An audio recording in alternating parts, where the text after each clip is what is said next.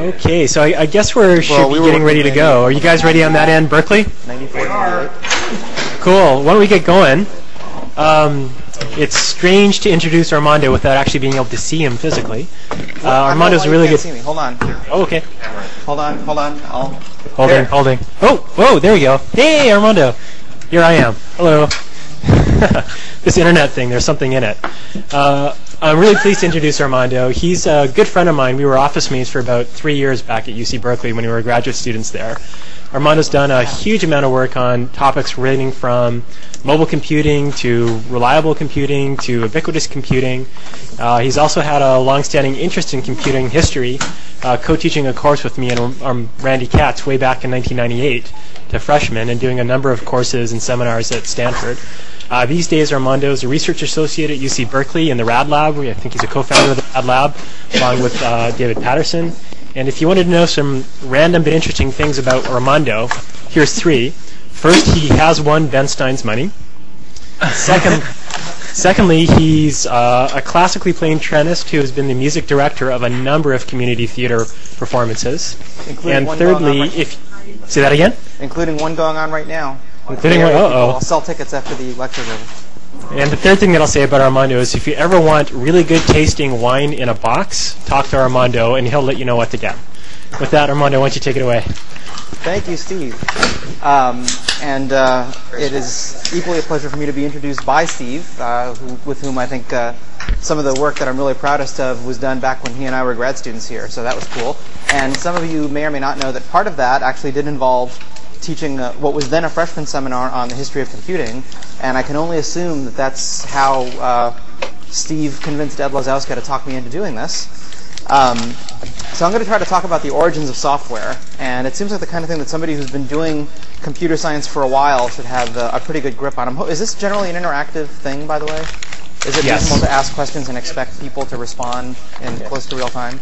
Yep, exactly right. Okay, I'm going to attempt it. Or we can do it.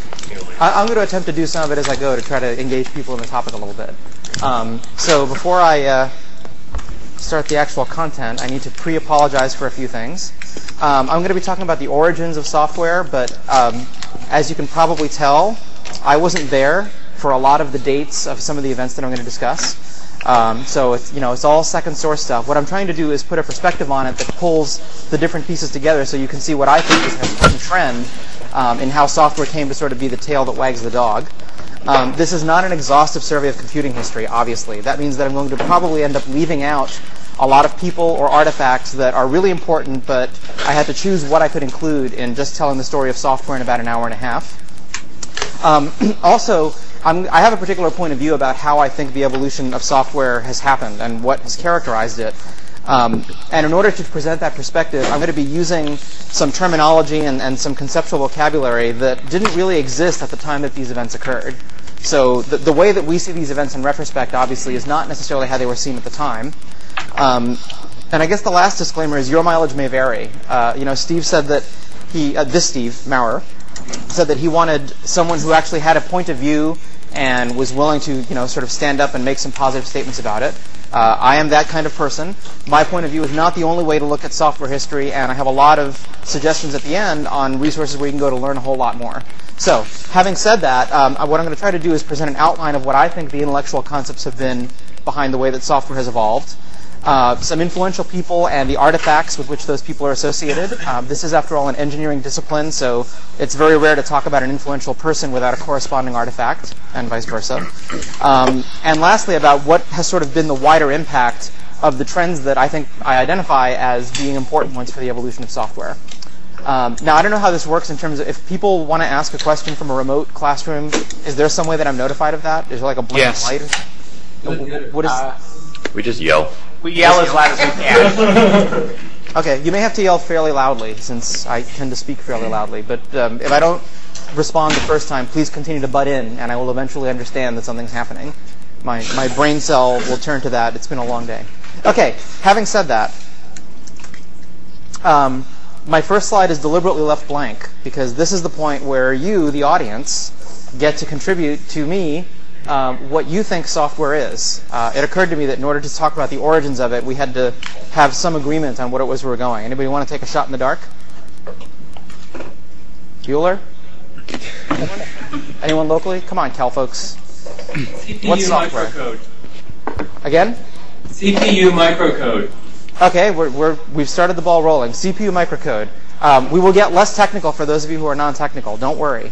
Anybody else? A little more general software. What is it not? It's not hardware. It is not hardware. Good. I was looking for that. For the $250 question, if it's not hardware, Okay. why do you care about it? Instructions to operate that. Instructions to operate. Thank you. That was said by someone in the room at Cal. Cal 1, everybody else 0. We're keeping score now, folks. So there's a lot of ways to look at what software is, and I think the reason that it's not obvious how to answer the question is that when computers started to be built and actually used for solving useful problems, it wasn't clear that there was a distinction between hardware and software the way that there is now. So the origins of that distinction are what we hope to get at. There's two different tacks that you could take in asking what software is. One is you could say, well, software is information. You can look in books and see listings of software code. You can talk about an algorithm producing a certain result or performing a certain function. Those are all abstract ideas. They're not tied to any physical representation. On the other hand, software can also be thought of as a machine because when you pair up the software with hardware, ideally it actually does compute something or produce a useful result or play a song or draw a picture. So you can't tease the two pieces completely apart, and software ends up having sort of this, Zen-like duality, right? It's both an abstract, non-physical expression of information, but it also has a characteristic in which you can really view it as being a machine because it directs the operation of physical hardware. So we can compromise by saying that maybe it's a symbolic representation. Question for Microsoft? Yes. You say that it must be performed by a physical device, but if we had some code that was going to go and be run on a quantum computer, which doesn't exist yet, does that count? When it's invented, I'll tell you. No, I don't mean to be flip about that. The physical device part is open to broad interpretation. In fact, there used to be this joke about, how do you make a computer that has no hardware? And the stock answer is, well, you start with some hardware, and then you put software on top of it that emulates a computer. Then you put some other software on top of that emulates a different computer. Then you run your program, and then you very carefully remove the hardware. It doesn't work in real life. But we're going to stick to the convention for the purposes of today's meeting that at some point you have to get a physical device to do something in order to compute a result, quantum notwithstanding. So if you're going to talk about a symbolic representation of doing some sort of a task, obviously you need a vocabulary to talk about how you would express that task. And to get an idea of where the origins of this stuff was, brief show of hands, or actually waving of hands if you've seen a Jacquard loom or have heard reference to Jacquard loom. Wave hands violently because otherwise it's hard to tell. It's also really fun to see people doing that. Okay, thank you. So for those of you who haven't seen it, or as a review for those of you who have, the Jacquard loom was quite the rage for textile weaving in the early 19th century, and I've tried to create this lovely PowerPoint schematic of the way it works. This is an actual photograph of a working replica of a Jacquard loom. I'm hesitant to draw on this, but I guess I believe it'll work. Yes, that's the actual photograph. And this is the kind of textile that you could produce, which at the time was far more precise for these geometric patterns than anything that a human could weave without assistance. And the way the machine works is that there's this spool that feeds punched cards through the shuttle. And the idea is that the cards have holes in certain places. I've drawn kind of a schematic looking edge on. So imagine that these black lines are sort of you're looking kind of at the edge of the card, and where you see the gaps is where the card has had holes punched out of it. So the idea is that as the cards are being fed through the machine, there's a set of hooks that basically drop down and try to catch these threads, which have been pre-staged. And if there's a hole in the card above the appropriate thread, then the hook will grab it. If there's no hole, then the hook will be prevented from dropping all the way down. The hooks that have dropped down then pull a few threads up with them.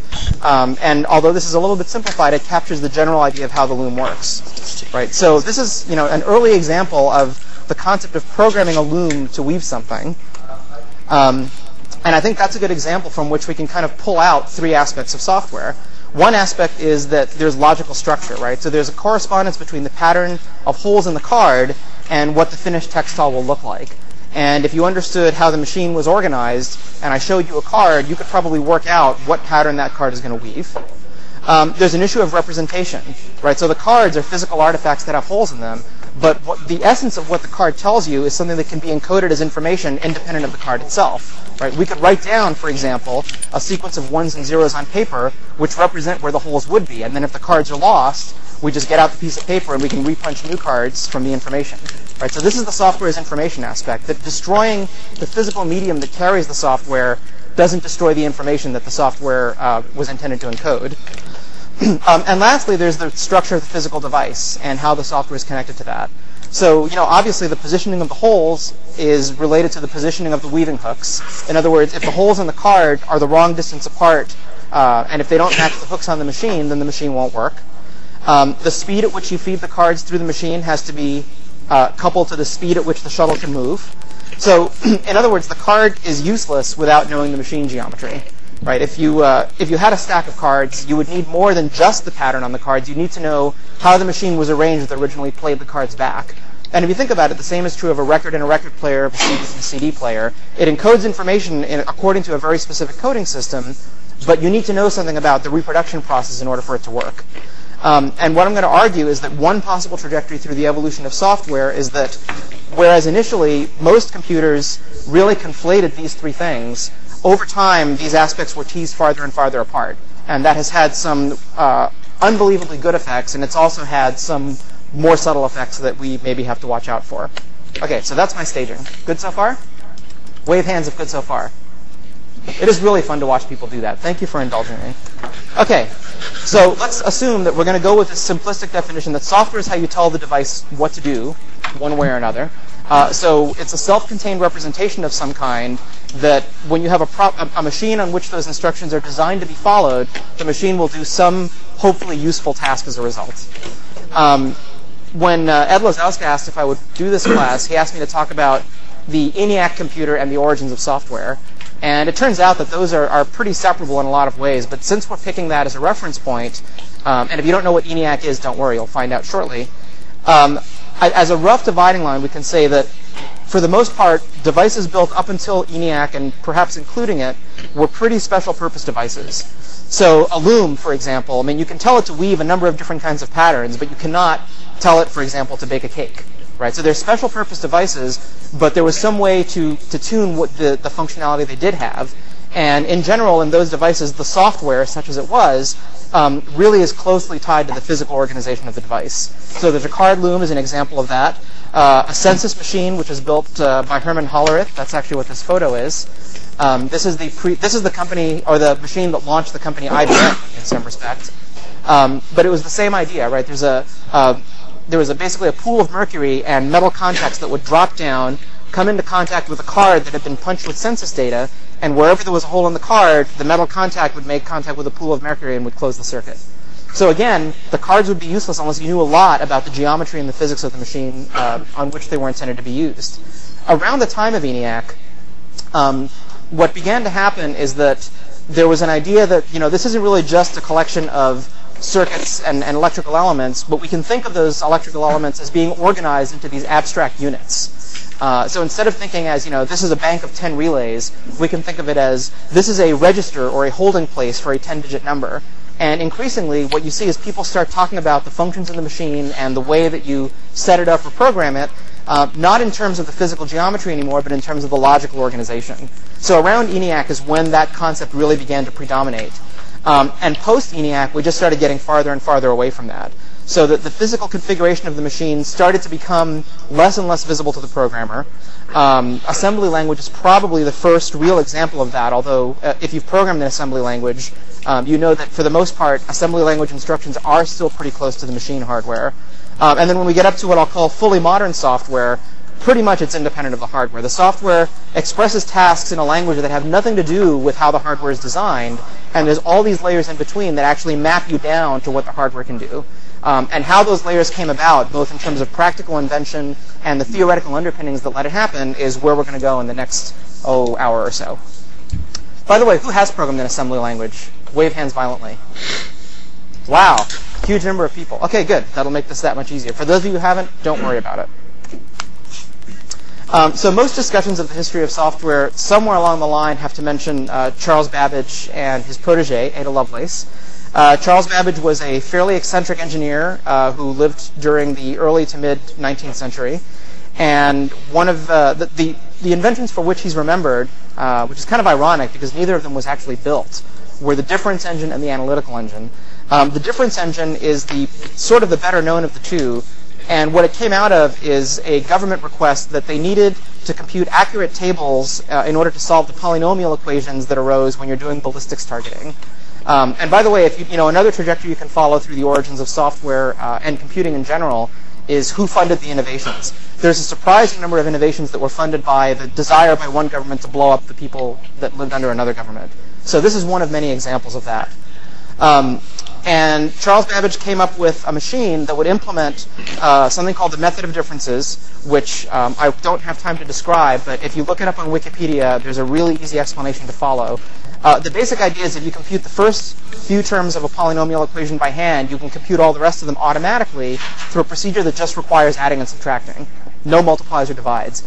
And that's pretty important because for the past almost 200 years up to Babbage's producing the difference engine, there actually was a lot of history of people building mechanical computing devices that could add and subtract. So the idea that you could add numbers mechanically was pretty well established. And his contribution was, here's a way to apply this idea in a more general manner to solve a useful scientific problem. And it was essentially a fixed purpose calculator in that regard. You could compute anything you wanted as long as it was a polynomial.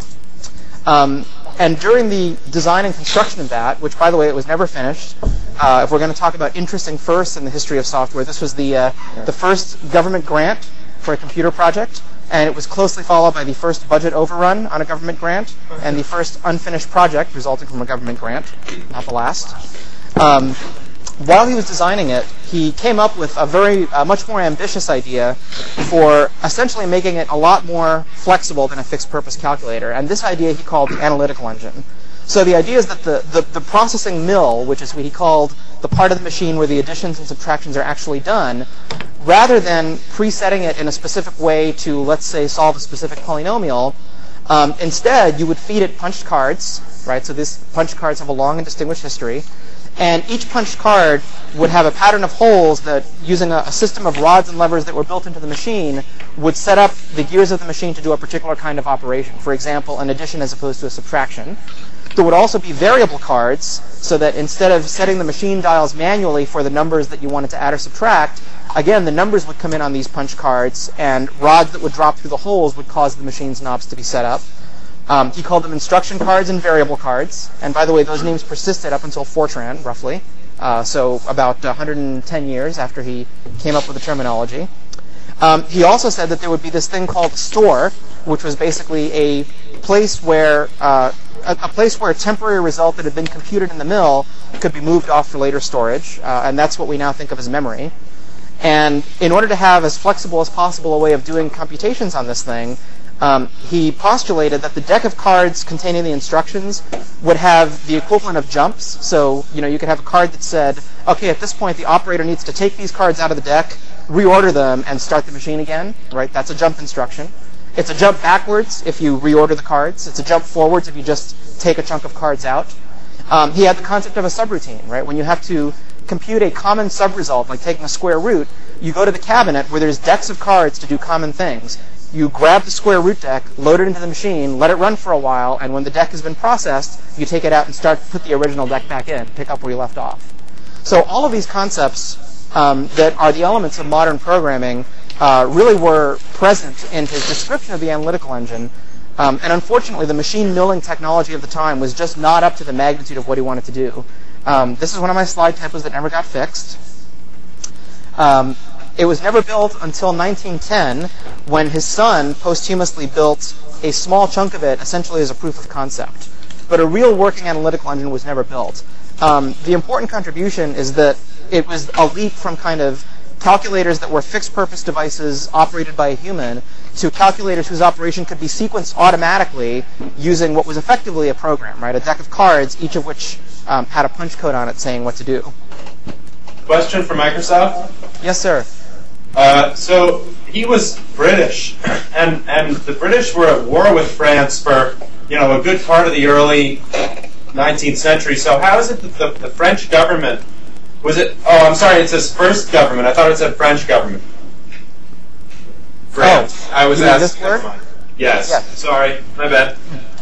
But if you want to go off on an interesting tangent offline, not too much earlier than this, the French government was developing one of the first long-distance communication systems capable of transmitting arbitrary alphabetic messages.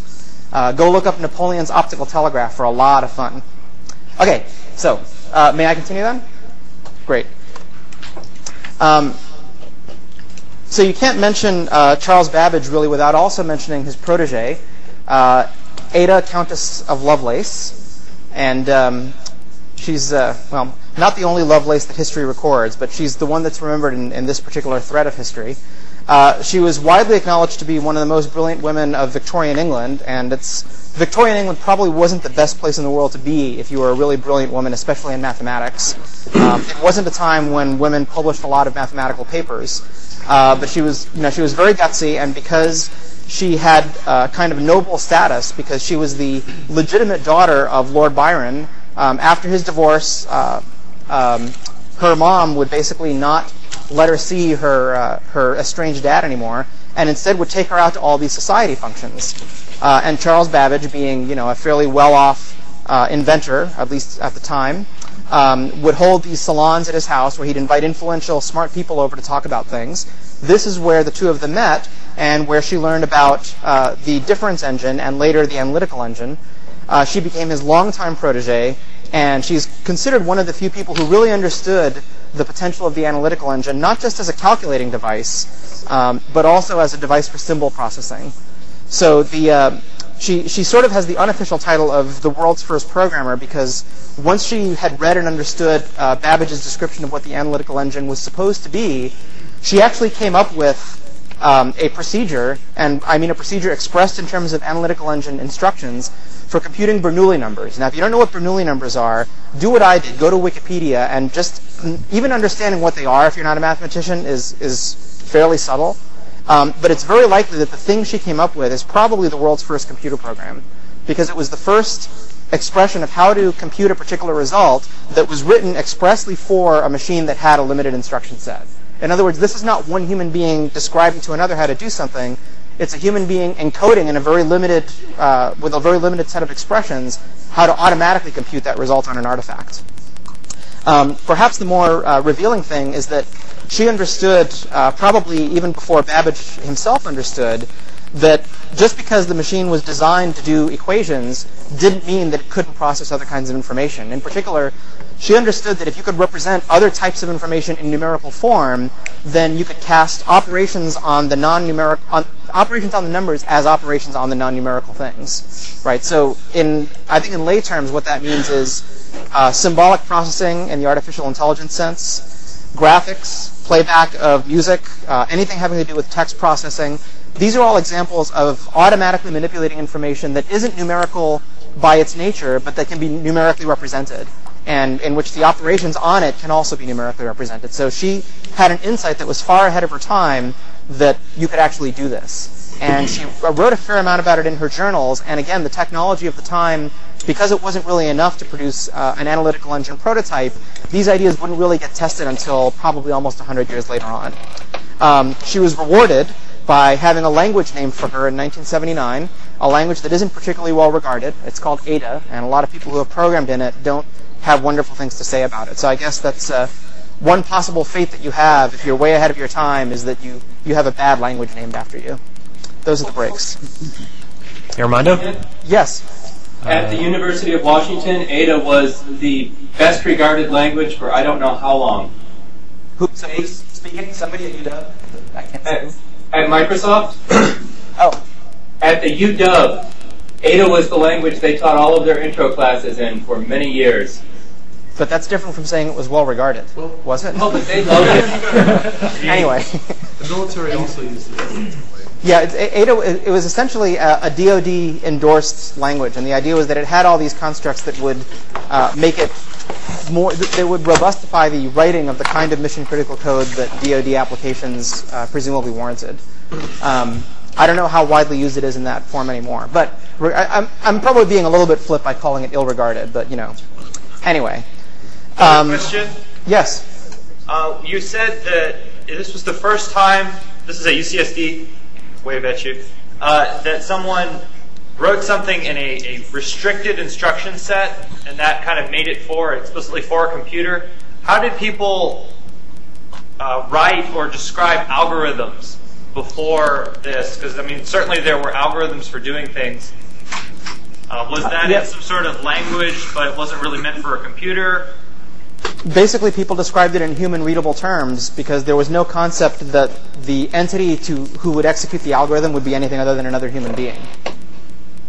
It's the difference between reading a description of something in the CLR algorithms book versus trying to code a description knowing what instruction set you actually have. So as far as anyone records, Ada Lovelace was the first person to not only think of the algorithm, and probably there were algorithms around to do this. I mean, I don't think she's credited with inventing the first algorithm for computing this, but for being able to express it targeted to a particular machine that had well-defined limited capabilities. I think that's kind of what gives her the honorary title of first program writer. Okay, so this is probably a good time to talk about the legacy of the calculator because it's a legacy that really colored a lot of the computing developments up until about the early 1950s. As I said, by the time Babbage got around to designing his difference engine, there had already been a lot of work done on mechanical calculating devices. And I think as early as the mid-1600s, another famous mathematician who had an ill-regarded language named for him constructed the first true mechanical calculator that could add, subtract, and do a variety of wonderful other things. The military, by and large, has been the driving force for most of these innovations. And it's, at least from the 19th century onward, the main motivation was solving these difficult ballistics equations that required evaluating polynomials and taking roots of numbers and so forth. And at the time in the U.S. that we're about to jump forward to ENIAC, at about the time that ENIAC was being constructed, the machines that were in most vogue in U.S. research institutions were actually analog computers. They were machines that took advantage of physical properties of electromechanical elements to compute things in an analog manner. And the main drawback they had was that they required the parts to be machined and the parts to interact to such a fine tolerance that they were rapidly outstripping the demand, or the demand for computation was outstripping what could be practically built. But the idea is that, going into World War II, the idea of the digital computer was not at all an obvious idea. That digital representations of numbers and digital computation was going to be the way to solve math problems was really not the trend. And as far as anyone knew, software was just a plan for doing a complex calculation, right? Kind of in the style of the analytical engine. So, with that backdrop, this is where I have two slides that are out of order. Let's talk about. So it's always fun to talk about killer stats for these old computers because then we can kind of be impressed and proud of ourselves at how far we've come. So let's get the killer stats out of the way, and then we'll talk about what ENIAC actually accomplished from an engineering perspective. It was built over a period of about 8 years, which is about 6 years longer than the builders thought it was going to take. It ran for about 10 years after it was fully operational. It was 42 panels, each 9 feet tall. The whole thing weighed about 200 tons, and it was kept in one of the few rooms at the University of Pennsylvania where there was forced air cooling. A huge number of vacuum tubes and relays, and the mean time to failure of the vacuum tube was on the order of tens of hours. So you can imagine how much fun it was to run a computation many times. 3,000 manual input switches, and I do have a couple of slides coming up showing how those input switches are supposed to be used to actually solve problems with this thing. But the upshot is that the way you would program this machine is you would set 3,000 input switches to the right settings, and you would connect a comparable number of patch cables physically between these 42 panels, and it could take days to set up a problem, assuming that you got it right. Now, once the problem was set up, it could actually go very fast. In what we would call a clock cycle, ENIAC could do it ran at about a 5 kilohertz clock, although it wasn't a true synchronous clock. But the addition cycle took about 200 microseconds. And that made it kind of 2 to 3 orders of magnitude faster than the differential analyzer for the precision that it was able to handle. So problem setup was really, really awful. But the way that this thing is intended to be used is, here's a set of ballistic equations for a new type of weapon. We have to configure the machine so that it solves the equations correctly for that weapon type. But once it's configured, we're actually generating just large tables of constants, right? That's the kind of computation it did. So the usage model was that you're going to amortize the setup over a huge number of computations anyway, therefore it's not a big deal, right? And by the way, they didn't use the term programming for ENIAC, they called it setup. You would set up the machine to do a computation, and then you would do many, many, many instances of the computation. So what were these 42 panels actually about? What was it used for? And now I have to, there. So if you're an acronym freak, electronic numerical integrator and calculator, you'll notice the word computer does not appear. It is a calculator. And in fact, it's a direct descendant of the automated calculator legacy in many ways. In fact, it's really only a zeroth order simplification to say that it was a re-implementation using vacuum tubes of a sequenceable calculator ideal, very similar to what Babbage had proposed. In fact, in some ways, probably less flexible than what the analytical engine would have been had it ever been built. Physically, the ENIAC had a bunch of different functional units. So it had 20 accumulators, and we'll talk in a minute about why they were called that. But if you ever programmed an assembly language and wondered why the hell it's called an accumulator, you're about to find out. The accumulators could add and subtract, but that's all. There were specialized functional units for doing multiply, divide, and square root. Each accumulator would hold a 10-digit number in tens complement. So this was a digital computer, but it was not a binary digital computer. The thinking was, we already do everything in base 10. Why should the computer be any different? And the idea of reliability and efficiency and other reasons that you might go binary hadn't really entered the picture yet. But if you do the math, a 10-digit tens complement number takes about 4 1/4 bytes. So ENIAC had on the order of 100 bytes of temporary storage total. There was a unit called the constant transmitter, where you could put in a stack of punch cards, or it also had some dials you could set, and it would transmit the various constants used in your computation at the appropriate times. And there was a thing called the cycling unit, which was sort of like a clock, but not exactly. And as we'll see in a minute, in terms of programmability, it was probably less flexible than the analytical engine and somewhat more flexible than the difference engine. So what would it be like? What was ENIAC software like? They didn't call it that, right? And they didn't call it programming. But there was a concept of setting up the machine for a calculation. And this is my brilliant use of PowerPoint art to try to illustrate conceptually what your life would have been like if you were an ENIAC setter-upper. So here's the scenario. Consider that you have 3 trained monkeys, and each one of them has a dime store variety calculator, except the 2 of the monkeys can only add and subtract. The 3rd monkey has a calculator that can multiply, divide, square root, and do other exotic stuff. And at each time step in a computation, each monkey looks at a colored lamp, and the colored lamp tells him what to do. He can either show his calculator screen to another monkey, who will then add that number to the number shown to him, right? So those are the first 2 actions.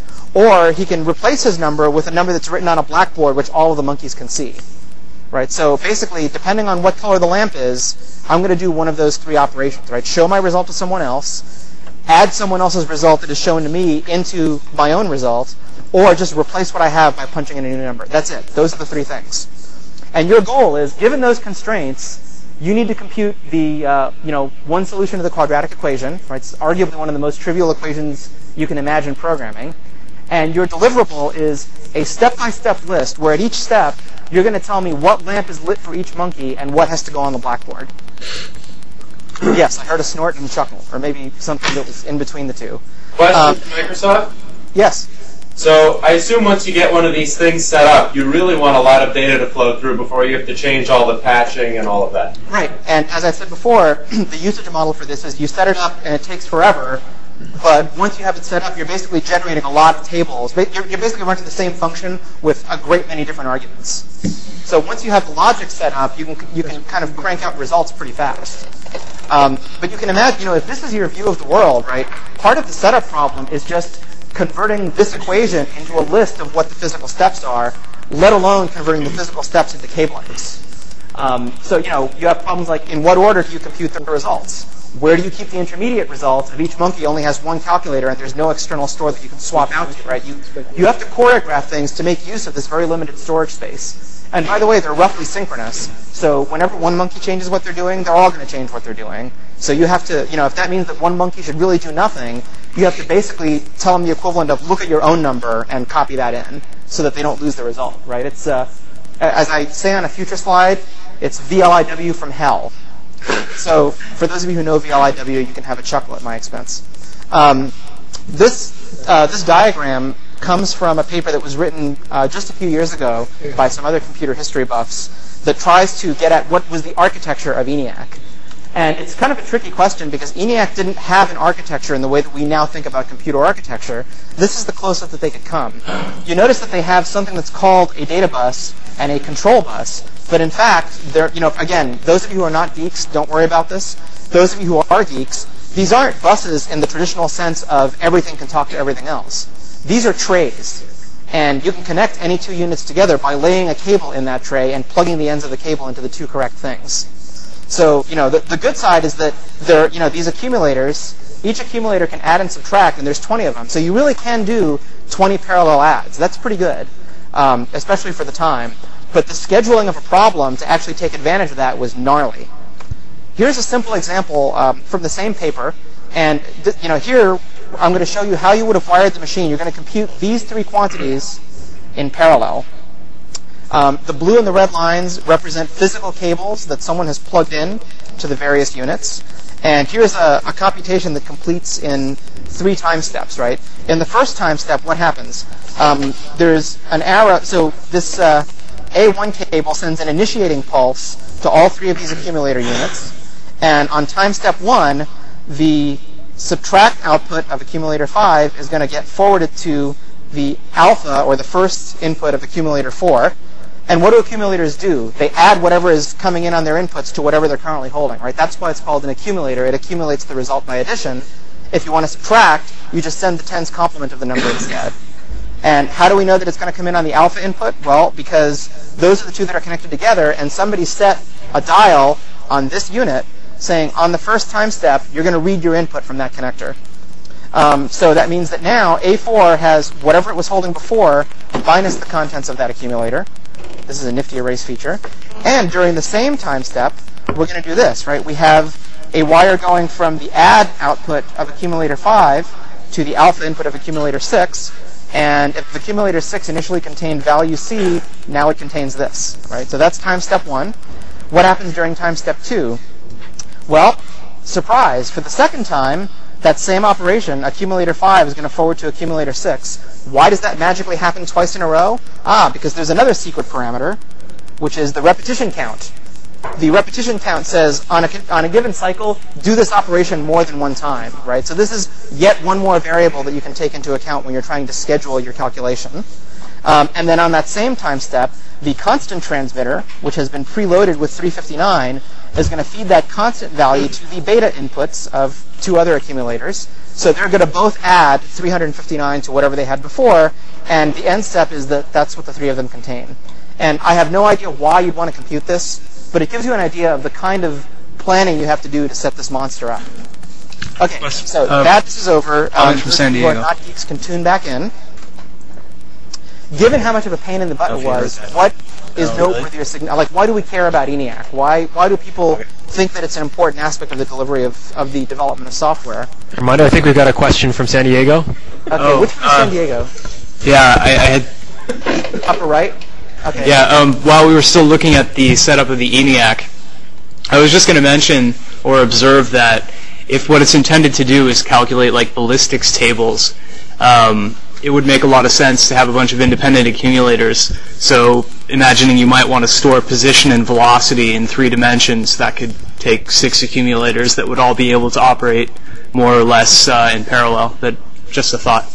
Yeah, no, that's a very good point, actually. And although, I haven't read sort of the detailed description of how the design was originally realized, I think it's a perfectly reasonable assumption that knowing what the target application was, they designed backwards from that.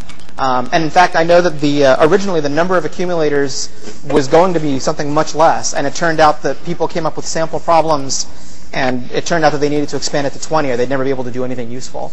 So, but it's a good observation that, again, the machine was very tied to its end purpose, which was pretty specialized, and in turn, the setup or the programming of the machine was tied to the physical layout as well.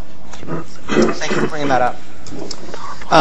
Okay, so what is noteworthy about ENIAC? Besides the fact that it was truly parallel, which was novel at that time, and besides the fact that now we all know where the word accumulator comes from, It's not too hard to see the leap from something like ENIAC, where you're physically plugging units together, to a true data bus architecture where all of the units are connected to a common substrate, and the instructions tell you at any given time which result should be transferred from which unit to which other unit, which is essentially how the internal architecture of simple CPU cores works more or less that way. And in fact, just a few years after ENIAC was commissioned, MIT's Whirlwind computer, which we'll come back to in a couple of slides, as well as the Mark I automatic calculator developed at Harvard, would both make this improvement. In other words, they would rely on punch cards with instructions to actually indicate which unit should forward results to which other unit and what operations to do next. So that was sort of a critical step in separating the hard physical layout of cable plugging to something that was more controllable from punch cards. Right? And at that point, we're kind of back to the level of sophistication of the analytical engine. In fact, you could probably think of the Mark I as an analytical engine realized with electromechanical relays instead of gears. But we'll come back to that. Okay. The real ramification of this idea of being able to represent programs as punched cards is an insight that I think Ada Lovelace may have dimly had, but that didn't really become an important driver until Alan Turing, who we'll talk about next. But the deep insight is that if you can represent, if you can divorce the instructions for doing something from the physical hardware. In other words, instead of talking about cables and plugs, you talk about cards with holes. And then instead of cards with holes, you talk about numerical patterns that match where the holes would be, right? It seems like a small step. But once you get to that point, programs are data, just like the data that your equations operate on. And, if you're going to talk about a sequence of ones and zeros to activate the machine elements, those are just binary representations of numbers. And that means that for what it's worth, one can imagine operating on the program as if the program were data, right? And that, in some senses, is part of the essence of the stored program computer idea, which von Neumann unfairly gets credit for, even though he didn't make it up. So the non-obvious implication of being able to separate even a little bit the expression of what is to be done from the machinery for doing it is that all of a sudden the program itself can be operated on like data. And this is, at the time, was highly non-obvious, even though it turns out today there's technology we use all the time that takes it for granted. As usual, it took someone really smart to pick up on this idea and run with it. And Alan Turing, his name survives him in the form of things like the Turing test and Turing for completeness and Turing hard, came up with a formal model that tried to sort of capture the essence of what computation meant, in the sense that you're building these machines that can do a limited repertoire of things, they can operate on data. Is there some formal construct, like something that you would find in the realm of mathematics, that expresses the abstract essence of what's going on here and that is really, truly independent from any particular hardware instantiation? So the easy-to-understand version of a Turing machine is what is called a finite state machine in electrical engineering. And you can think of it as an abstract device whose next behavior depends only on what behavior it just did, and if it has any sensors bringing in data from the outside world, what those sensors are telling it. And it's much easier to show than it is to describe formally. So here's my simple example of a candy machine where candy costs $0.25. So it's kind of an outdated example. The idea is that abstractly, we think of this as starting out in this S state, and I'm assuming that people can see color on these slides. You can see that there's some of the arrows connecting the graph nodes are red, like this one, and some of them are blue, like that one. And like many computer programs, I think this one has a bug. It probably does. Like many computer programs, this one was written at 3 a.m. the night before it was due. Touche. And the intended functioning of the computer program, although it may very well have a bug. I think the reject coin line is supposed to be blue. Yes, you're right. The reject coin line is supposed to be blue. Here. This is the magic of...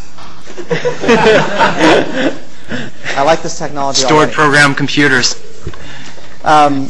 Yes, you're right. The reject coin line is supposed to be blue. So, for those of you who haven't seen finite state machines before, the idea is you start out notionally in this S state, which I've already circled, and whenever a dime is inserted, you'll follow the blue arrow out of your state, and if a nickel is inserted, you'll follow the red arrow. And I haven't put in the arrows for pennies, but bear with me. So the idea is that if you insert a nickel, and then another nickel, and then another nickel, and another, That gets you to 25 cents, and candy is dispensed, and you're happy. Or you could get a nickel followed by a dime followed by a dime. That would also work, right? So this is kind of a trivial example, but I think it captures the concept of the finite state machine. The formalism for expressing it is a little bit more subtle to understand, and it's expressed usually in terms of an infinitely long paper tape. The paper tape has little cells on it, and each cell can hold a symbol. And the symbols come from a limited size alphabet, so it can be just 0 and 1. It can be any finite number. And in addition to the tape, you've got this table of instructions. And the table really just captures what this diagram is trying to tell you. In other words, for every possible state and every possible combination of inputs that you could see while in that state, it tells you what state to go to next and whether to change, basically whether to change what's written on the tape under you. In this example, that corresponds to something like dispense candy, right? Writing the tape means I'm going to make a change to the world, which is a candy bar gets spit out in response to something happening. So the machine definition is finite, right? The table is finitely large because the number of possible states is finite by definition. The storage is infinitely large, but that turns out to be theoretically, it's not a problem for implementation, even though we can't make infinite memory machines, at least not this year. And this is sort of a formalism that captured the essence of computing. Now, why would you care about this formalism? Well, once you have a formalism for something, you can prove things about it. And as it turns out, there's an entire field called computability theory that really came out of Turing's work and his ability to distill the essence. And remember, this is independent of any physical implementation, right? This diagram doesn't say anything about how you would physically build a machine that does this, but it does tell you what is the essence of how that machine would be controlled if you were to build it. The idea that programs are data and can be manipulated formally and that you can prove things about them has led to a number of important results, but the one that we're going to focus on for this slide is universality. And a simplified statement of that result is as follows. If you give me a description of a particular Turing machine, right, and remember, if I back up, my description is really just a table that captures this transition diagram. So you find a way to encode that onto one of these infinitely long paper tapes, so at least you know space is not a problem. You hand me that, and I can prove that it's possible to make a machine that will read that tape and behave the way your original machine would have worked. Right? The properties that allow it to do that make it a universal Turing machine. So it is a specific kind of machine that can be made to imitate the behavior of any other Turing machine. This is a really, really deep concept, and it has huge practical importance, which we today take for granted. The practical importance comes from the fact that it means that if you build a physical computer that can be shown to have the properties of a universal Turing machine, then in principle, that computer is just as powerful as any other computer you could ever possibly describe with the Turing formalism. If you think of a compiler or an interpreter, that's really where this concept comes from, right? And again, those of you who are not geeks, you can tune out for a second. But an interpreter is really just a way of saying, you're going to give me a list of instructions that is written for a machine that doesn't really exist. I'm going to translate that into a set of operations on this piece of hardware which does exist. And the result is going to be that the piece of hardware is going to behave just like the imaginary machine for which you wrote the instructions. That is an amazingly deep concept that we take for granted now. And those of you who, like me, had to live through the transition of the Apple Macintosh from when it was 68,000 to when it was PowerPC. 120. Sorry? 120. It was all 68,000 processors. Yes. So the original Mac series was all 68,000 processors. Apple radically moved the entire Mac line to the PowerPC architecture in the late 90s. And in order to make sure that people could still run their old programs, they provided an emulator that would take 68,000 code and run it on the PowerPC. Right? This is the Turing machine concept exactly at work. So huge practical importance, and launched a new field of computability theory. Question from San Diego. Yes. Since a program can be treated like data, a program could also operate on itself. Are you going to talk anything about self-modifying programs? Not why they're not used? But I am going to talk toward the end about viruses, and that may be at least tangent to the question that I think you're asking. But yeah, you're right. One of the implications of a program being data is that a program can operate on itself and make changes to itself while it's running. But given the number of hours I've been awake, that makes my brain hurt right now. So you'll forgive me if I skip over it for now. Good question, though. Okay. Can I ask something from UW? Yes. I'm sorry, it's just hard for me to see where the hands are. Which one is UW? Okay, the lower left corner. Got it. So at one point, just the ability of programs to be able to branch into if-then statement was in fact considered, such programs were in fact considered to be self-modifying. Because before this point, they would just go through this sequence of steps without any branches or if-then else. Okay, so what I think you're asking is, at what point did the idea of conditional execution become sort of part of the programming vocabulary? Is that about right? I was just merely trying to make an observation that when you self-modifying programs, at one point this meant something else. When people started doing if-then-else branching and jump instructions, they thought they had self-modifying programs. Fair enough. Okay. So now we're starting to take steps away from the physical machine and towards a more abstract representation with the knowledge that we can map the one to the other. And once that observation had been made, it sort of paved the way for a bunch of innovations that, again, if technology had allowed the analytical engine to be built, perhaps they would have been realized physically a lot earlier. But one of them is the idea of the subroutine finally came back. So Grace Murray Hopper, who is probably if there are two of the best-known women in computing, they are Grace Murray Hopper and Ada Lovelace. She was a Navy officer and eventually became Rear Admiral who had been assigned to work in the computation lab at Harvard with Howard Aiken because the U.S. military, guess what, had commissioned the building of more computers designed to solve primarily ballistics equations. But it was a big improvement over ENIAC in that the way that you program these machines is you would punch a row of holes in paper tape, and the holes would essentially represent what today we'd think of as a machine instruction. The constants would be on the tape. And note that it wasn't really a stored program computer in the sense that we think of today, because the act of creating the program and creating the tape was separate from the act of executing the program, right? There was a whole set of equipment where you would punch the tape, and then there was a different set of equipment where you take the tape over and actually run it and cause something to happen. So it's fair to call the Mark I an automatic computer, but not really a true stored program computer, because the program and the data on which it operated were not held in the same medium and interchangeable in the sort of Turing sense. So Hopper's insight when she was working on this is that there were a lot of times when she would have to incorporate a common sub-operation, like, let's say, taking a square root, into some new program that she was trying to put together. And she already had paper tapes from old programs where if she just kind of cut out the right little chunk of tape, she would have the routine for taking the square root, but parts of it would be wrong because, in the old algorithm, you were taking the square root of 75, and in this one, you're taking the square root of some other constant. Plus, the Mark I had a number of different registers where it could hold temporary results. Maybe in your old program, the result of the square root was being stored in register A, but in this new program, for whatever reason, it's got to be stored someplace else.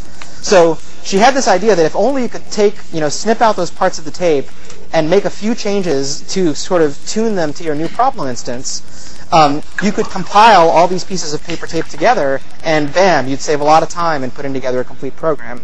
And that is indeed where the first use of the term compiler is believed to have come from compiling all these snippets of paper together into a long continuous tape. And what it really amounts to is the modern rebirth of the subroutine concept. Remember that I mentioned that Babbage's analytical engine had a primitive but truly a subroutine method where when the machine got to a certain point in the calculation, it would ring a bell, and the operator was supposed to go over to a cabinet and fetch the right deck of cards to perform some common subtask, right? Now it's a little bit cumbersome to operate, but that's a subroutine because you use it over and over in different points in the calculation. This instantiation of subroutines in the context of the Mark I was really the modern reappearance of that concept. And ironically, although the first so-called compiler for UNIVAC, which is really more like what we think of as an assembler, would have this capability, it would be absent from the first high-level language that was successful, which is Fortran. The next closest thing to what we think of now as a compiler and an interpreter came from the MIT Whirlwind computer. The Whirlwind was another electronic automatic calculator, and same idea that there would be a card punch where the holes punched in the card would direct the step-by-step operation of the machines, the monkeys with calculators, if you will. But the big innovation was that a few years after the machine was built, two of the scientists who were regularly programming it came up with a really neat method where you could express in a pseudo-algebraic markup, right? Kind of the way you would type equations into a C program or something today. And they would have this separate program which they had written that would convert your calculation into the right sequence of steps. So, in terms of my 3 monkeys slide, they had come up with a program that would take the equation you wanted to compute, and they would translate that into a list of the right operations for monkeys to perform, or in this case, for the whirlwind to perform based on punch cards. And they would automatically do things like, where do you put the intermediate results? In what order do you schedule things to make sure that you don't run out of storage during the computation? So all the bad stuff that the ENIAC setup engineers had to do manually, these guys had invented a program that would do it automatically. It was probably the first assembler. And again, what this comes from is you assemble a deck of cards by, copying the subroutine cards and sticking them into the right places. Notice that the vocabulary of what you're doing is still tied to the machine hardware, because the output of the program is these punch cards with machine code on them. But the housekeeping tasks have now been delegated to a program that has to worry about them, right? So now, and this is really important, right? Because if you're a scientist, before, you had to understand the equations you were computing, and you had to understand the physical organization of the machine so that you could do the translation from my algebra equation to a sequence of low-level instructions. Now, that ability has been encapsulated into a program, so the scientist doesn't have to know about it anymore. And you can kind of see the path that we're starting down. There was a yellow battery light blinking on this. Should I do anything about that? Fast. Okay. You should change your battery or switch to outlet power soon to keep from losing your work. I'm on it. Okay. It's being taken care of locally, I'm sure. So a couple of other noteworthy things about the whirlwind experiment. First of all, we're still not really at the full stored program computer yet because, again, the source code of your program was expressed in different terms from the object code, like a different medium. The object code wasn't stored in the same memory that was actually used during the computation. So the programming step was still perceived as being separate from the computing step. Computing didn't include programming. Computing was having a set of instructions already prepared using some other technology and then executing the instructions to crunch out a result. The other noteworthy thing is that this was the first documented complaints by real programmers, in other words, the guys who knew all about the machine and who were comfortable hand-tuning their equations to compute on it, that, hey, when the compiler generates this automatic code, it's much less efficient than what I would have done by hand. This complaint was to recur repeatedly many times, and it persists to the present day. Of course, the next big step forward, thank you, came in the form of the first, arguably the first really successful high-level language.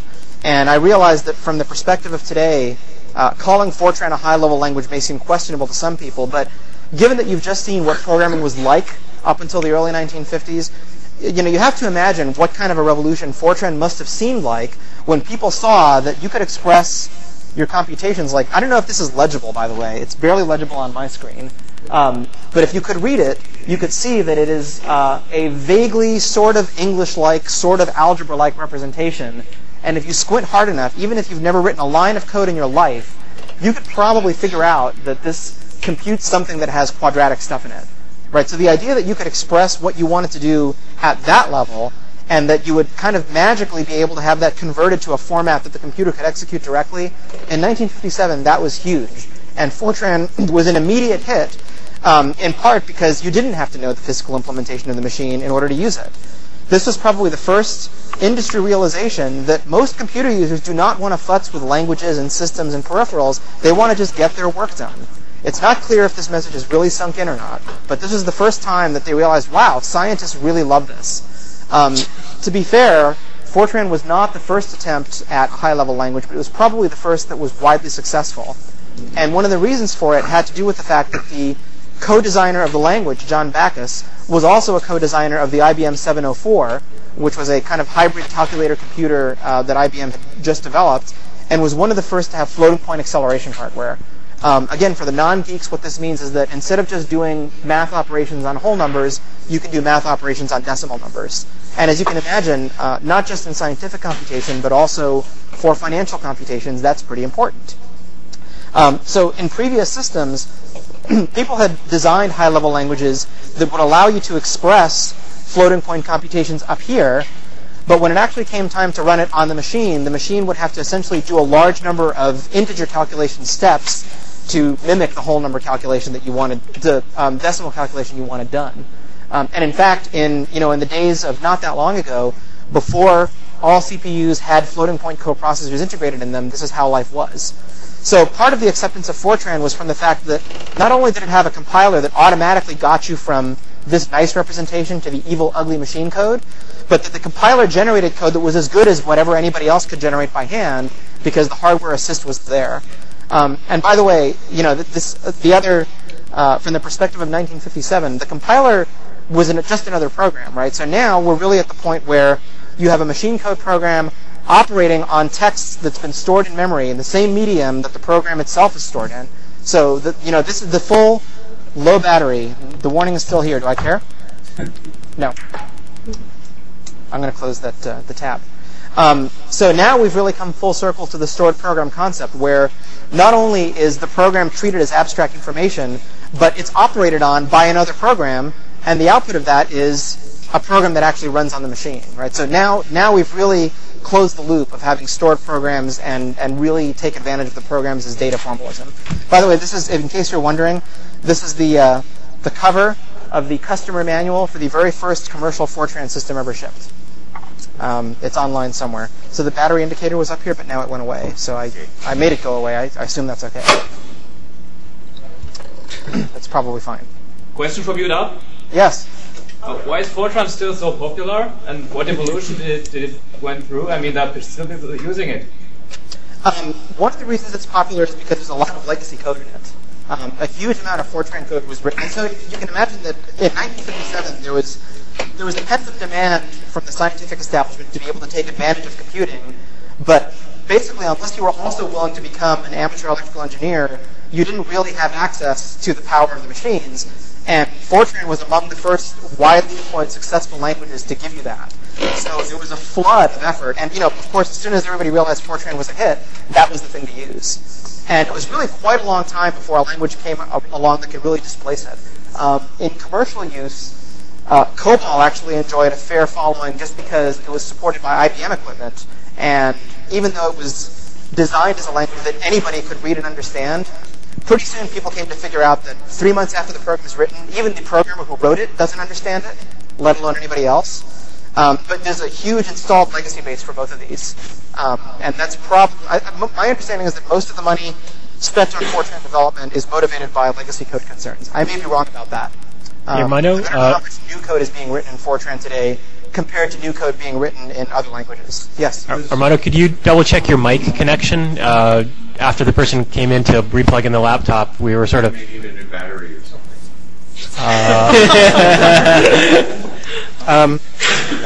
Can you hear me now? Yeah. Yep. Can you hear me now? The mic seems to be okay. Let me just try changing the way it's attached to my shirt. It's good now. It's good! Maybe you should change your shirt. I don't want that. Is this okay? Yeah, that sounds much better. Keep going. Okay, great. Thank you. From Yes. UCSD?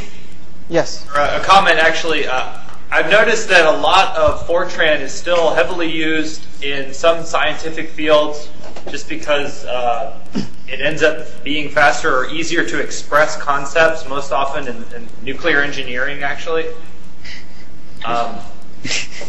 Well, which is okay, weird I'm gonna say because something they actually that's have classes to this day at top universities on writing stuff in Fortran in order to model certain things, and it comes more naturally, I guess.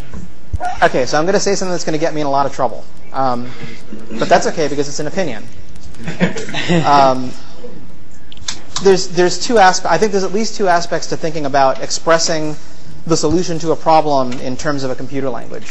One of them has to do with I have a set of low-level operations that I have to do, and I have to get those operations expressed in whatever medium I have. And I can imagine that there's some strength to the argument that Fortran is pretty direct for that. But the other aspect is, what is the larger structure of the problem? How complex is it? Is it just kind of straight line code, or is it a problem that has a lot of bifurcation? Is it recursive? There's a lot of problem structure elements for which I would probably argue that Fortran is not the optimal choice. So it may be a case of it has a short learning curve because it's sort of so direct and so concise. But at the same time, the price you pay for the short learning curve is that it's awkward to express some things. I don't know though; it's just a hypothesis. Kind of just raw performance point of view. Until recently, Fortran didn't support recursion, so we could kind of get around using a stack in some cases. And also, your arrays weren't allowed to overlap, apparently, when you passed them into subroutines. But that meant that it was a lot faster than C compilers for many, many years. I don't know how much of a difference there is today. That's a really good observation. And if you're running jobs that take hours or days to run, then that extra few percent of performance might actually make a big difference. Also, if you spend a year developing your matrix multiply routine, and you take you 10% into the compiler, that's probably fair enough. Okay, well, score 1 for Fortran. I'm not dissing it, by the way. I just don't use it. But I think that the upshot is you can see the pattern developing here, right? By the time Fortran was introduced, what we think of as modern languages had really begun to evolve. So if we think of ENIAC programming is still we're at the level of physically configuring the machine, and by the time of Whirlwind, we are having a program that does that configuration for us. By the time we get to Fortran, really all you're expressing is what the task is, right? Nothing about the Fortran code on the previous slide gives you any suggestion as to what the underlying machine design is that's going to execute it. So there's, once we got to this point where you could be a software person or you could be a scientist who wanted to use computers without being able to understand the design of computers, the next two big revolutions that really took off from this, one of which we're not going to have any time to talk about, which is integrated circuits that made everything affordable, and the other, which we will talk a little about, is the research models and business models that were enabled by the unbundling, in some sense, of software from hardware. So probably the next big milestone from a software engineering point of view was the IBM System 360, which I know you've heard about already at some level from Steve and others. And the term that we now call computer architecture is widely accepted to have been introduced by IBM to describe the 360 approach, which was revolutionary at the time. The idea is that in the 360, the assembly language that programmers would work in, even though it was still pretty low level, it would only reflect the logical organization of the machine. So you wouldn't talk about circuits or adders. You would talk about operations the machine could do, kind of primitives. And each different model of the 360, and there were, I think, 6 different models at the time that they introduced the line, would leave it up to its own designers on how they were going to achieve the results of those instructions in terms of microcode and circuits. So it was basically adding yet an additional layer of insulation here so that even the assembly language programmers, they had to know that all 360s are capable of the following low-level operations, but they didn't have to know just how those operations were designed into each machine. More expensive machines might have faster support for certain operations. For example, a faster machine might have a dedicated multiplier and divider, whereas the slower machine would have to emulate multiply and divide by doing adds and subtracts, but the assembly language instruction would still say multiply, and the programmer wouldn't really have to worry about which type of machine it was going to be run on. Now, of course, today we take all of this for granted. But again, when the 360 came out in, I think, 1964 or 65, the idea was not only revolutionary from a technical point of view, it was revolutionary from a business model point of view. Because for the first time, the company could make the value proposition that, hey, buy a small 360 now, upgrade it in 2 or 3 years, and all of the software that you spent time developing will still work. And in the case of the 360, it wasn't only the software. IBM came up with a standard way to I was going to say virtualize the I/O, but that's Beakley. IBM came up with a standard for how the circuits that talk to input and output devices like printers and card punches would work, and they made a corporate decision to standardize that on all 360s and on all IBM equipment, like punch card readers and printing terminals and stuff like that. So in fact, if you upgraded your 360, not only could you reuse all your old software, but your old printers would work. And conversely, if you bought a new high-speed printer, you could just plug it into your 360 system, and all of your programs would know how to talk to it. Because they never had the concept of a specific printer, they had a concept of this generic printer type. So again, these are things that today, when we think of a generic printer device driver, we take this stuff for granted. This was brand new in 1965, and it was the first real step in the total decoupling of hardware and software that has really been the Intel-Microsoft strategy for about 3 decades now. The other noteworthy thing about this project is that it was the first public revelation of the hard lessons learned from a human relations and engineering management point of view of trying to do a project that was this gargantuan in scope. If you have not read The Mythical Man Month, you should read it, because all of the typical myths about how software is developed are pretty well busted in there. If there's any chance that I could get some water, that would be tremendous. Question for Microsoft? Yes, sir. Were there any programs before this point that would take a program written for one model and translate it into a program that would run on another model? None that I am aware of, but that's a big caveat because what I don't know can fill volumes. But as far as I know, I think part of the reason for that is not that it was not technically possible to do, but the entrenched thinking was that you get the computer, you write the software for that computer, right? The idea that software was separable from a physical model of computer hadn't really taken hold yet, even though it was already inherent in the separation of the software as artifact from the computer as artifact.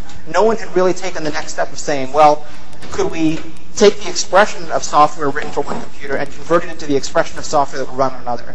And as I say, someone may have done it, and I just don't know about it. I didn't find anything like that in my research, but it could be. Well, there was one instance where Honeywell had a program called Liberator, which would translate IBM code to Honeywell's own machines. It would do binary translation, or it would emulate the code on the Honeywell machine? It would do translation. Okay, well, there's a data point for you then. I wasn't aware of that, but thank you for... I think IBM made an emulator for its earlier late 50s business machines. But that was considerably later on. Right? Well, I think at the last moment they managed to make it work sort of before the 370. It was a selling point for the 360 already at the last moment they made that work. Right. Although I think the question was, prior to the 360 interchangeability, had anybody tried to do this? And it sounds like somebody had, and I just wasn't aware of it. Yeah, Armando, why don't you kick your microphone again? We're getting the same problem. Is it at the front? I don't know if it's at the microphone. I haven't done anything to it. Is that any better? Yep. Okay, weird. Just reboot it and it works again. So in the meantime, so at this point, IBM was enjoying sort of huge success in the field, and they perhaps weren't aware of the cultural trend that they had started by completely decoupling the software from the hardware and giving you a range of machines that could all run the same software. I mean, what a concept, right? But at the same time, an upstart little company on the outskirts of Boston, which was among the first computer startups to aggressively recruit new college grads out of a major university, was coming up with a low-cost series of machines that it branded mini computers. And the mini applied to not only the size, but the packaging and the cost. The idea was that for about $100K, you could have one of these. And this is at a time when IBM's price point was 5 to 10 times that, just to get into the game.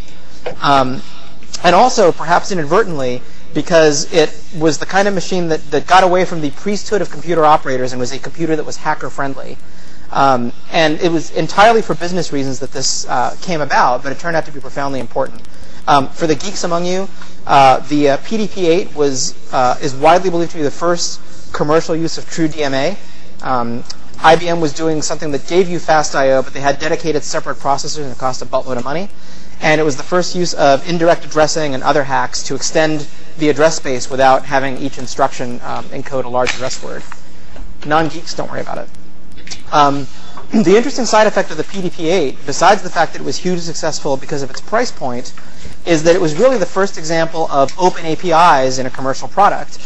All of IBM's products and most of its competitors' products were highly proprietary. The idea was that maybe you would get some guys in your staff to write software, but probably you would contract out to IBM's software services business, which was doing very well, and they would write the software for you.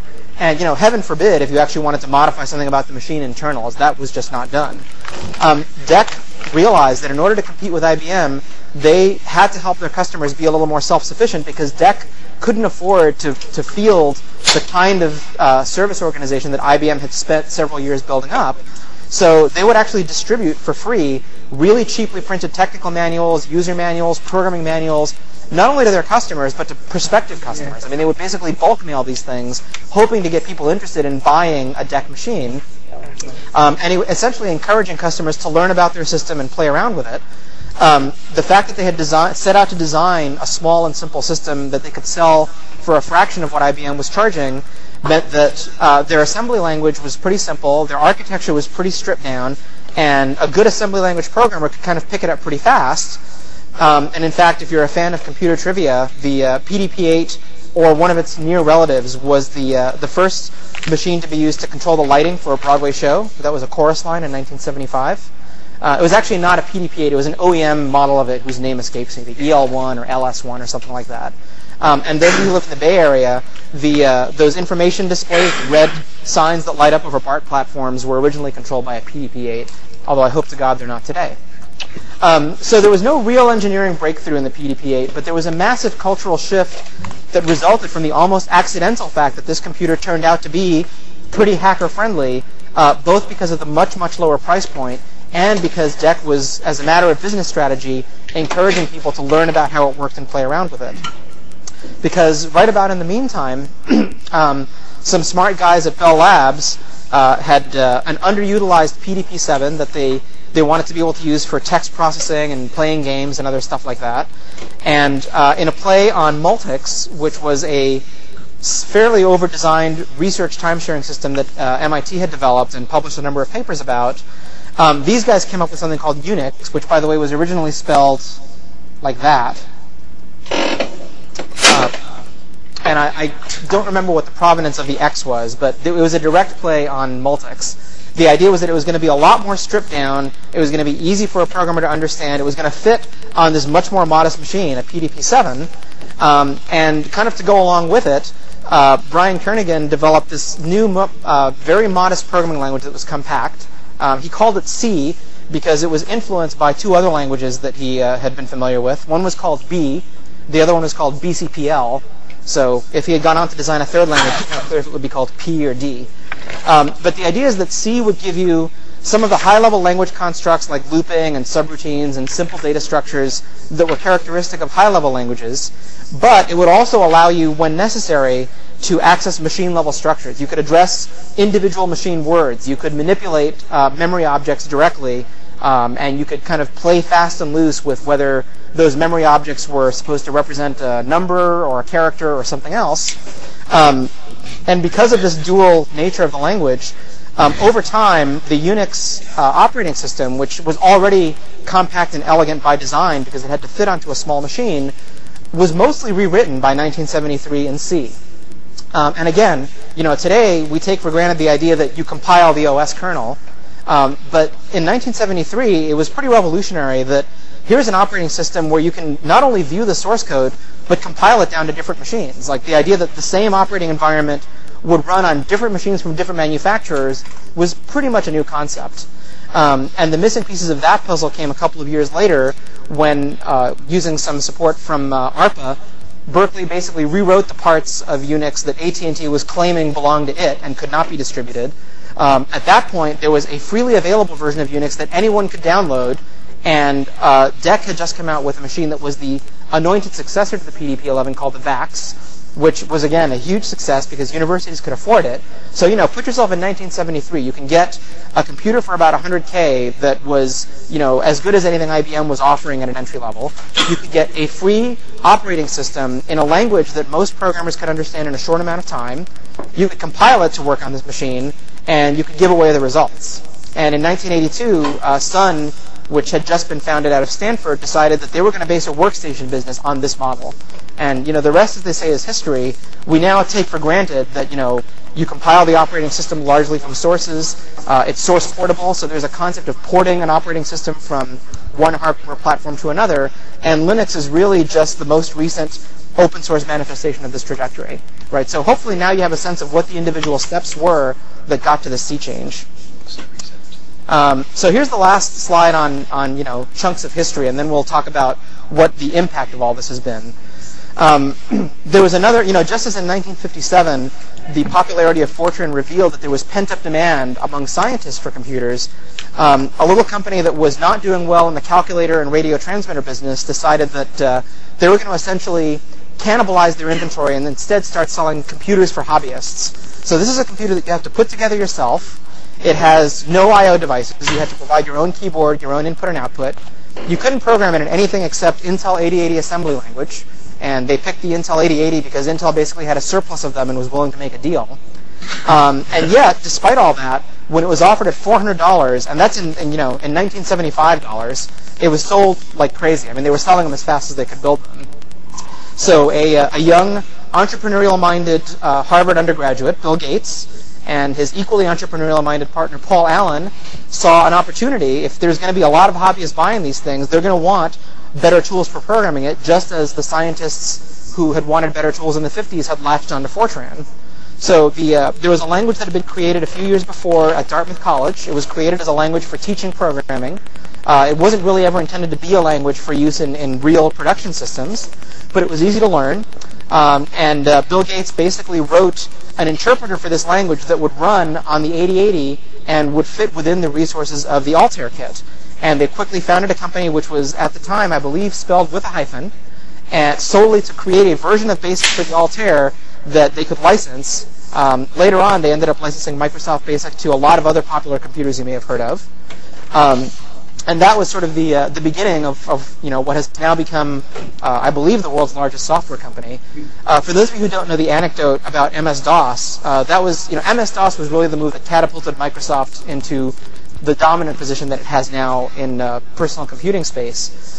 But IBM had decided that, if everybody wants personal computers, we'll play in that market too. We're going to make our own personal computer, but we admit that we don't really understand software in this. We're good at big software, but we're not good at little software. So we're going to go looking for a company that would be willing to provide the software that would run on these small computers, right? And remember that by now, the culture was one could imagine software being written by someone else and plopped down onto a computer. They had been unbundled for some time.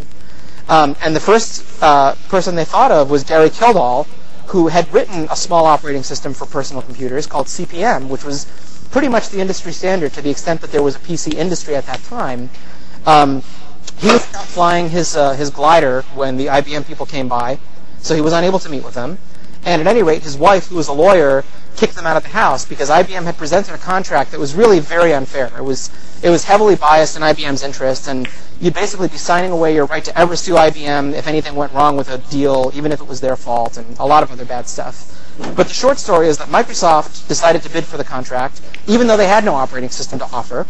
And once they got the contract, they went out and hunted for an operating system that they could sell. They bought something called QDOS, which stands for Quick and Dirty Operating System, and that's really what it was, for about $170,000. They made a few changes and repackaged it as MS-DOS. And Gary Kildall, who learned about this, thought that, well, hey, I'm going to go to IBM and offer them a deal. If they have the choice, they could also bundle CP/M on their machines instead of MS-DOS. But I'm going to charge them more because, hey, my product is the industry standard and it's better. And people will pay more if it's a better product. History has not borne out his position. But the direct descendant of QDOS, for better or worse, is Windows, and it now runs on, well over 90% of all the PCs out there. So, and by the way, this was repeated with Macintosh and John Scully. Apple had every opportunity to do a much more competitive license at local disadvantage to itself, and the fact that they didn't is why the Mac is now less than 10% of that remaining space. Okay, so that's been a whirlwind tour of the sort of intellectual innovations and how we got to the point where software has become completely unbundled from hardware. The other question that I was asked to speak to is, what have the practical impacts of that been that are non-technical? The idea of unbundling of software and backward compatibility, Intel and Microsoft would probably not exist in their current form if that was not a viable business model, right? The idea that you can retain the investment value in your software when you upgrade your hardware was unheard of before the 360 and was not really practical until the PDP-8.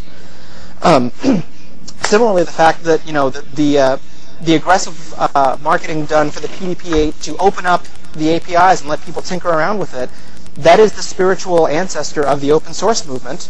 And today, 2/3 or more of web servers out there rely on open source software, at least to some extent. So that trend has obviously been a very powerful one. In terms of these high-level languages, for a lot of there was a long litany of carping about programmers that people are using compilers, but the compilers don't generate code that's as good as my code. Well, the compilers have gotten a lot better, and because of Moore's law, with the hardware actually getting faster, not only do the programs run faster, but the compilers can afford to spend more time optimizing the code. So it's gotten to the point where it's really only very select portions of code that are still favorite to be done in hand-tuned assembly language, but the vast majority of the code that runs these days has been output by compilers. So, whereas once the norm was you have to understand the physical machine in detail and write to it, today the majority of programmers have very little understanding of the physical machine, and in fact, the programs that do the translation do a much better job than the human beings would ever have done in all likelihood. And if you ever write macros in Excel, if you use MATLAB to do linear algebra, if you've written quick and dirty programs in Visual Basic, then you are a direct beneficiary of this trend. Software's functionality. Software's functionality is interesting because it leads to the question, if software does something useful, then in the US that means it's protectable by lawyers. And what kind of intellectual property it is has been the subject of a lot of litigation, most of it probably foolish. On the one hand, you could say source code is like a book. You can write it, therefore it's copyright protectable, and it is. On the other hand, you could say, well, it directs the operation of a machine to do specific things. That's an apparatus, and that normally would be patentable. And what if I take a piece of software and modify it or improve it in some way? Is that derivative work? And if so, is it derivative work treated like copyright or treated like patent? Until a couple of years ago, the standard was if I think of a cool new algorithm and I implement it directly in hardware, ENIAC style, then I can get a patent. But if I just publish the source code, then it's a copyright. And if I claim that a look and feel is protectable, then it's even worse. And don't even ask about business methods like one-click purchasing. The idea that the concept of doing something as well as the software implementation of doing it are separately protectable has spawned an entire subfield of what I at least consider to be mostly innovation and stifling litigation. And yes, I blame Apple for this too. The impact of software as an abstract representation. So Turing was really the one who ran with the idea of making software a first-class entity that can be reasoned about, and you can prove things about it, you can manipulate it as if it were any other kind of data. And that really made it meaningful to talk about computer science as a discipline that was distinct from electrical engineering or from computer engineering or even from programming. And a lot of interesting subfields have come out of that. One of them has to do with formal methods for proving things about programs. And what I see as kind of an interesting bump in that space is that, to the extent that a program is an abstract description of a computation, one might ask what you can prove about the description independently of the hardware on which it runs.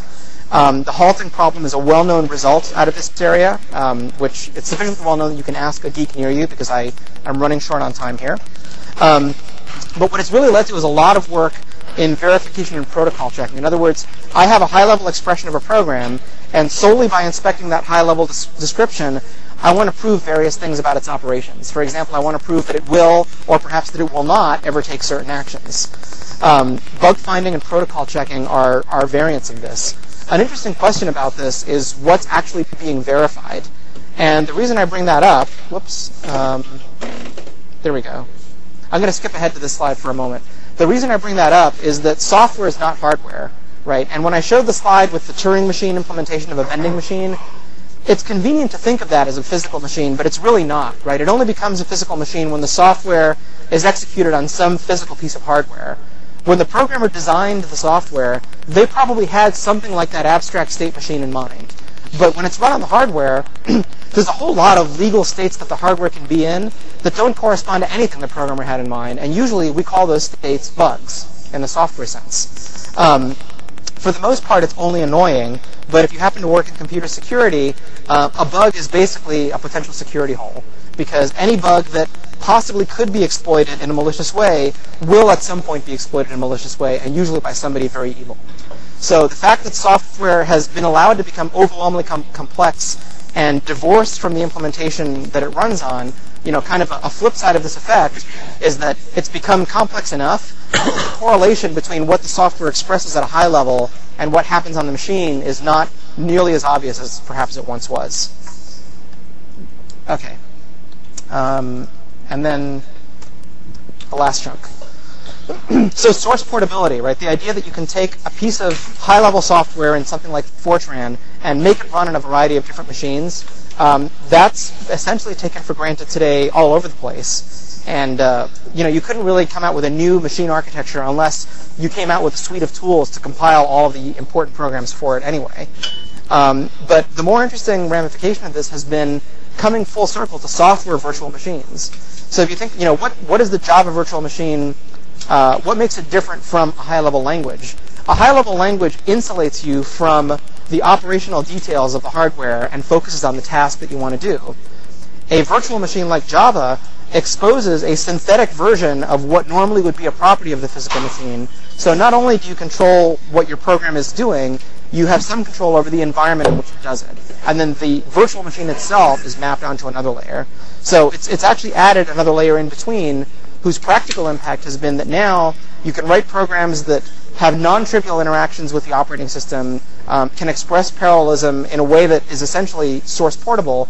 And again, if you're not a geek, don't worry about that fact. But if you are, pay tribute to the idea of source portability and the fact that if it were not for Unix and C, it's not clear when that would have come along. So a confluence of factors in the early 70s that resulted in this cultural sea change. Okay, so that's pretty much what I have to say on this. I would go out on a limb and say that the separation of hardware and software from an intellectual perspective may be the most important intellectual bifurcation in the 20th century, for better or worse.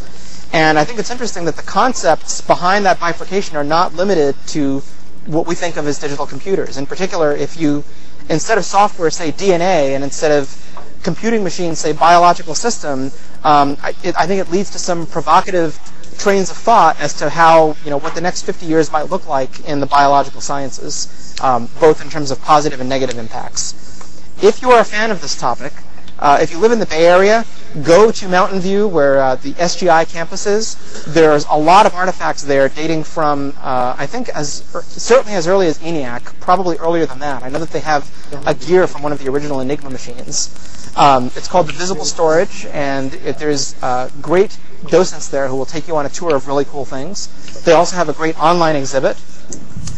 If you're into retro programming, there are simulators and emulators online. I wouldn't believe it, but you can actually, the ENIAC screenshots that I showed are from an actual Java applet that you can use where you can plug things together and run computations on the ENIAC. You can also find Turing machine simulators online.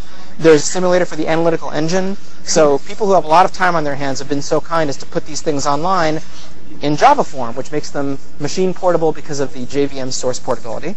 If you're a fan of extinct programming languages, check out the Hello World archive. You can Google it. It has Hello World written in about 300 different programming languages, most of them no longer around. And if you're a fan of the culture that led to terms like hacker, check out the New Hackers Dictionary, which is available in book form as well as online. It's called the Jargon File if you want to Google it. And in particular, if you want to read about this insight between, thinking in terms of programming to a machine versus thinking in terms of a high-level language, there's an appendix in there called The Story of Mel, a Real Programmer. And I think that gives a very good slice-of-life moment of what the perspective of programmers was like before software started being pulled apart from the hardware. I am 3 minutes over my time, I think, and that's all I have. But thank you for your attention. It was fun to put this together, and if there's other questions, I think we have a couple of minutes before the break. UW, San Diego, Berkeley. Must be very. Okay, we Thank declare you very victory. much. You're all welcome.